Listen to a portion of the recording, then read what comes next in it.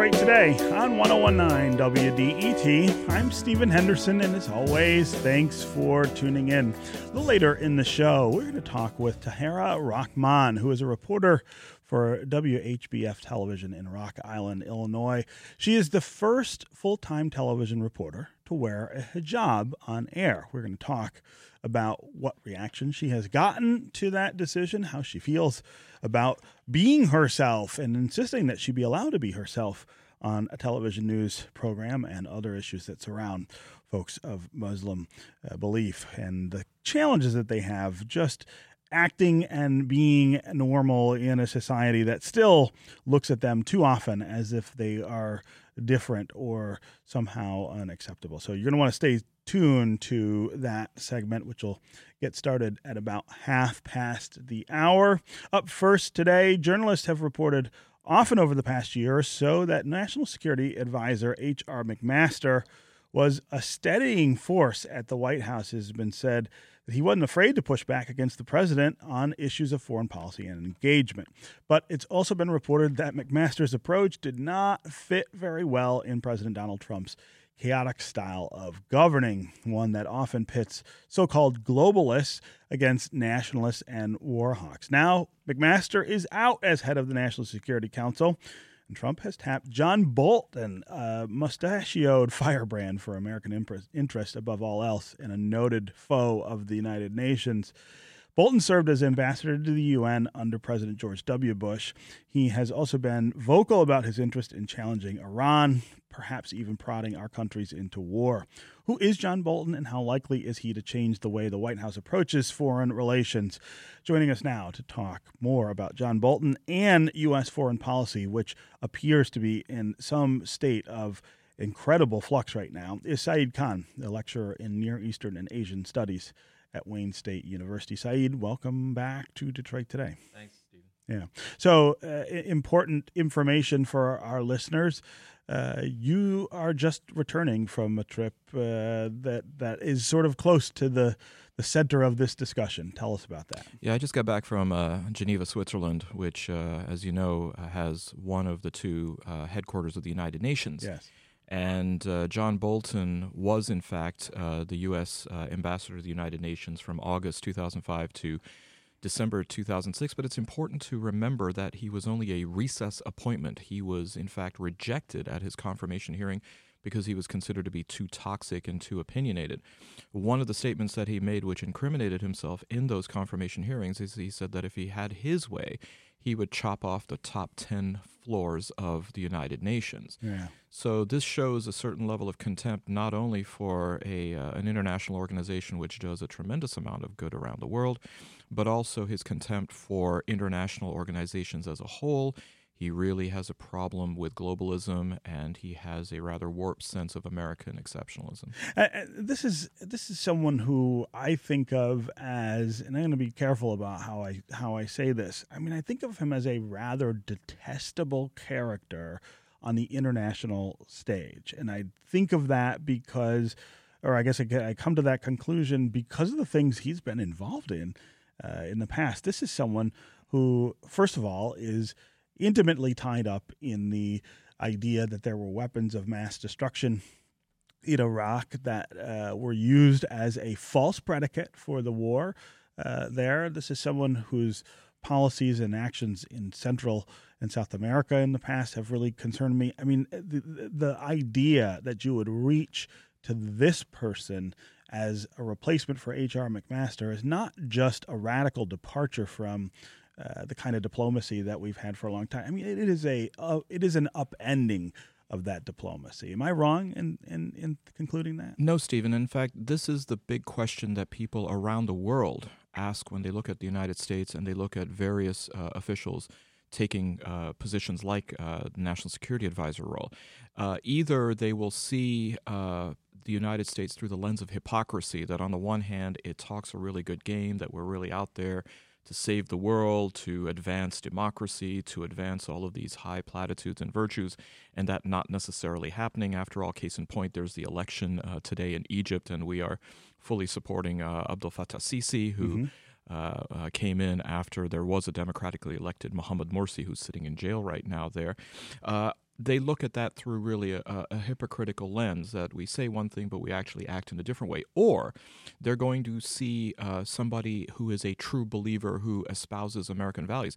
Bolton is really neither. He is certainly not a hypocrite. He's not saying one thing and doing another, but he really represents an anomaly. This kind of hawkishness, this kind of dogma is really unprecedented. I mean, to the point where he may replace Henry Kissinger as the most odious person to ever be the NSA.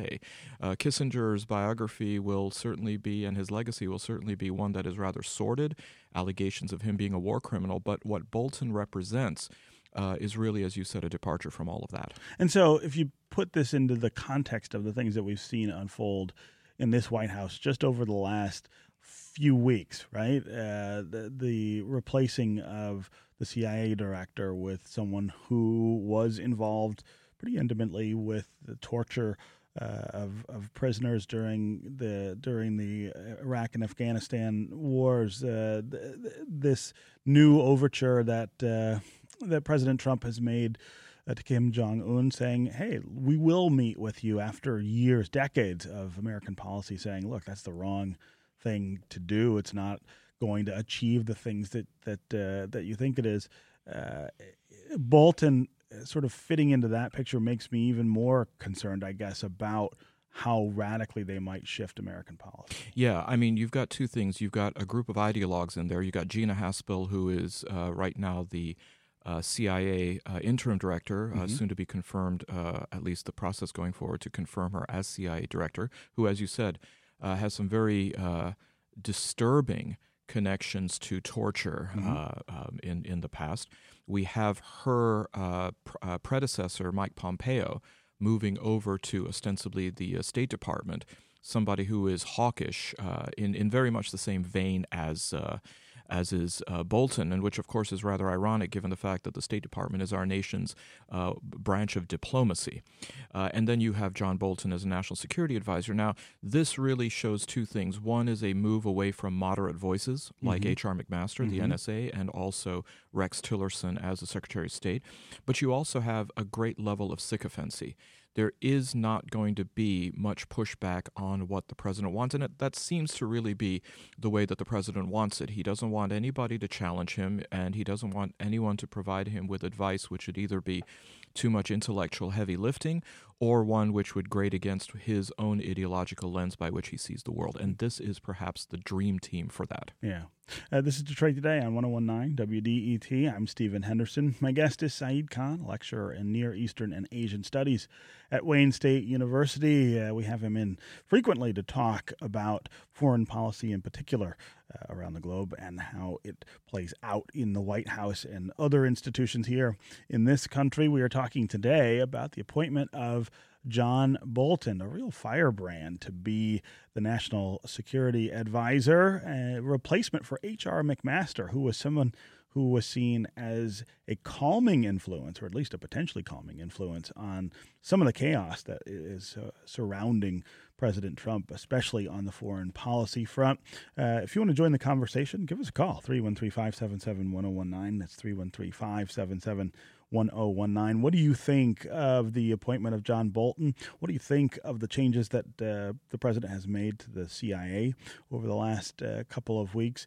Is this a White House that has found its footing and now is poised to take us in a really dramatically different diplomatic direction? And what do you think that direction will be? And will it be beneficial to the United States and other people around the world if that unfolds? Again, as always, the number on the phones is 313-577-1019. That's 313-577-1019. You can also go to the WDET Facebook page and put comments there, or go to Twitter and hashtag Detroit Today, and we will work you into the conversation. It's interesting, Saeed, that you mentioned the sort of strong personality dynamic around the president. In other words, that the people who have these strong personalities don't last long because the president doesn't particularly care for people who will challenge him. He doesn't particularly care for people who are going to question the things that he's going to do. Bolton, in the past, though, has been somebody who, I mean, there's no question he has a strong personality. There's no question he has a lot of confidence about his vision of the world and the fact that U.S. policy ought to reflect that. Is that a potential conflict with Trump as well? In other words, could he have the same problem that McMaster had, even though the two of them have really different visions of what our foreign policy ought to look like? There are two areas which I see potential trouble and conflict with the president. Number one is North Korea. On the one hand, at least on its face, we have Bolton being extremely critical of North Korea, in fact, even calling for preemptive strike. Right. That seems to be more in line with Trump 1.0. Trump 2.0, when it comes to North Korea, is about having a rapprochement, at least giving the pretense and the appearance of having some kind of a negotiation. So that is a big open question to see how we move forward with Pyongyang. At the same time, perhaps the area of greatest issue may be over Russia. Bolton has been a very ardent critic of Putin, and let's say that the president has been anything but. Mm-hmm. So that might then be an area where we find some friction. Now, Bolton is also quite shrewd, and he knows when to push the right buttons and when not to. So what I would probably predict is that he will fall into line with Trump on the issue of Russia. He's not going to go ahead and pull the tiger by the tail or say anything that's going to be overtly antagonistic, and he will focus on some of these other areas. And in the case of Trump, given the fact that he doesn't really like to have a multiverse of issues on his plate, I would predict that Bolton will keep emphasizing Iran and de-emphasize some of his misgivings regarding Russia and some of his apprehensions on North Korea. Yeah. You mentioned that preemptive strike about against North Korea. Gene in Detroit is waiting on the line, and I'm going to jump ahead here to him so he can ask his question about that. Gene, welcome to Detroit today. Good morning, Stephen. Hey, that was exactly what I wanted to ask your guest about, how Bolton has written an article making the case for a preemptive strike. And I'd also wish he'd talk some about the Iran deal for them staying away so far from developing their nuclear technology.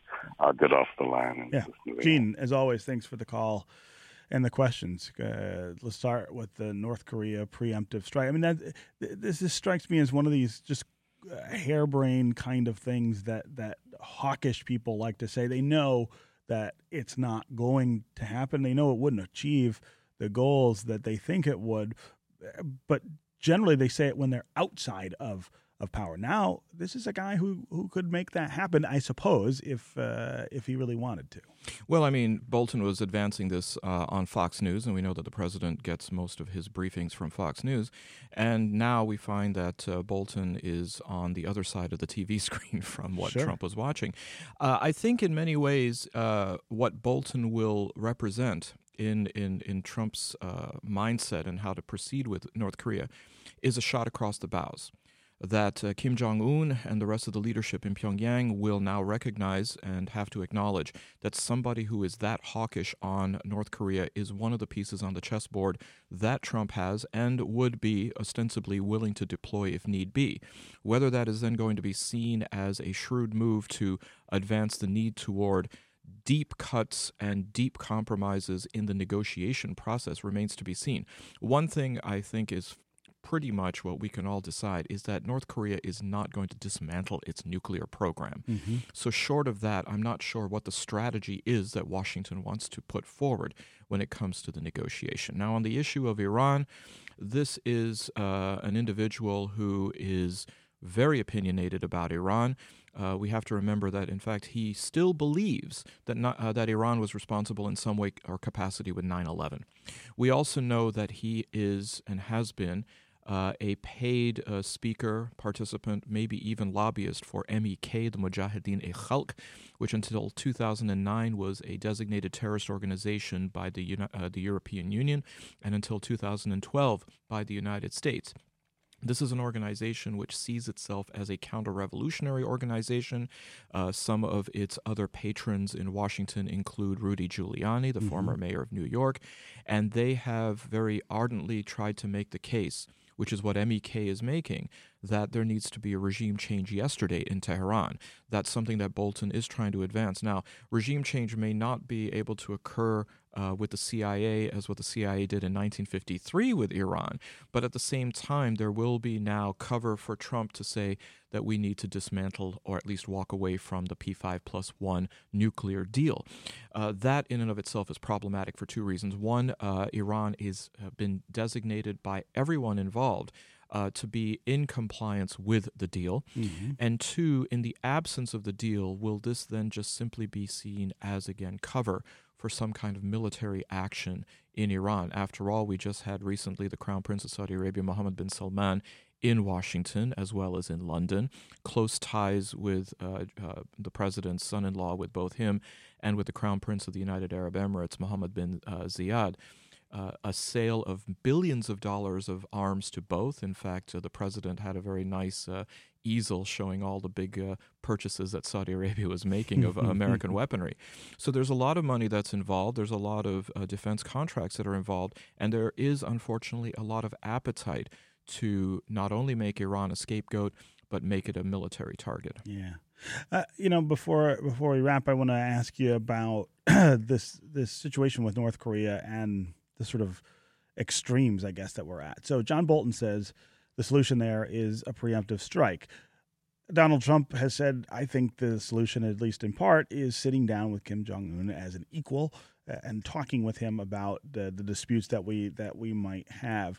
And in a way, both answers, both options seem wrong.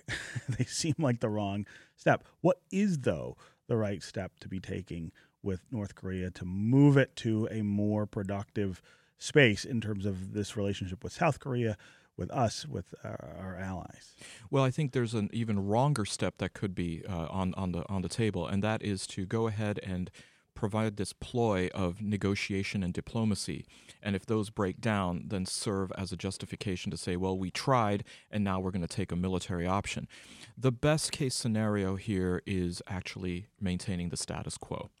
Maybe, if we are lucky, to have some kind of agreements with North Korea that they will not take aggressive postures such as testing some of their ballistic missiles in directions of some of our allies like Japan and South Korea, have some kind of enfranchisement for North Korea into the global community, into the global economy, which are things that it seems as though it craves. But even that is a double-edged sword. I would say that if North Korea is seen as being too welcomed into the international community, that might have diminishing returns for the North Korean population, which now for generations has always has been defining itself as seeing the rest of the world as hostile to it. Mm-hmm. If they see their leader now cozying up to the rest of the world, it's going to cause them to scratch their heads and wonder, why is he now seemingly even selling out? Yeah. Before I let you go, I want to ask about what you see for the sort of immediate future of this administration, given these changes. Right, John Bolton coming in, change at the head of the CIA. Is this an administration that is really going to deliver on the sort of threats that I guess this seems to raise, or is there just a kind of leavening that eventually takes place that restrains us from those things? Well, I think the problem that we have to also acknowledge, and in the light of yesterday's 60 Minutes interview, is that the person who really holds a lot of the cards is not Putin, it's not Kim Jong-un, it is not Rouhani in Iran, it may be Bob Mueller. Mm-hmm. That the president has made several statements to say that what we need to unite us is something big happening. We also know that the idea of wag the dog is still a possibility. Will there then be some kind of a military strike in order to divert and deflect attention from what seems to be the impending, and here comes the pun, storm of Mueller and his investigation? Yeah. Okay, up next, we are going to speak with Tahera Rahman. I want to thank Saeed Khan, lecturer in Near Eastern and Asian Studies at Wayne State, for being here. As always, a great influence and voice here on Detroit Today. Thanks so much, Stephen. Yeah. Also, don't forget, if you have to miss a little of the program, you don't have to miss out entirely on the conversation. You can always go to iTunes or wherever you download podcasts. Download and subscribe to Detroit Today. Take us with you and listen when you are ready. We'll be right back on Detroit Today.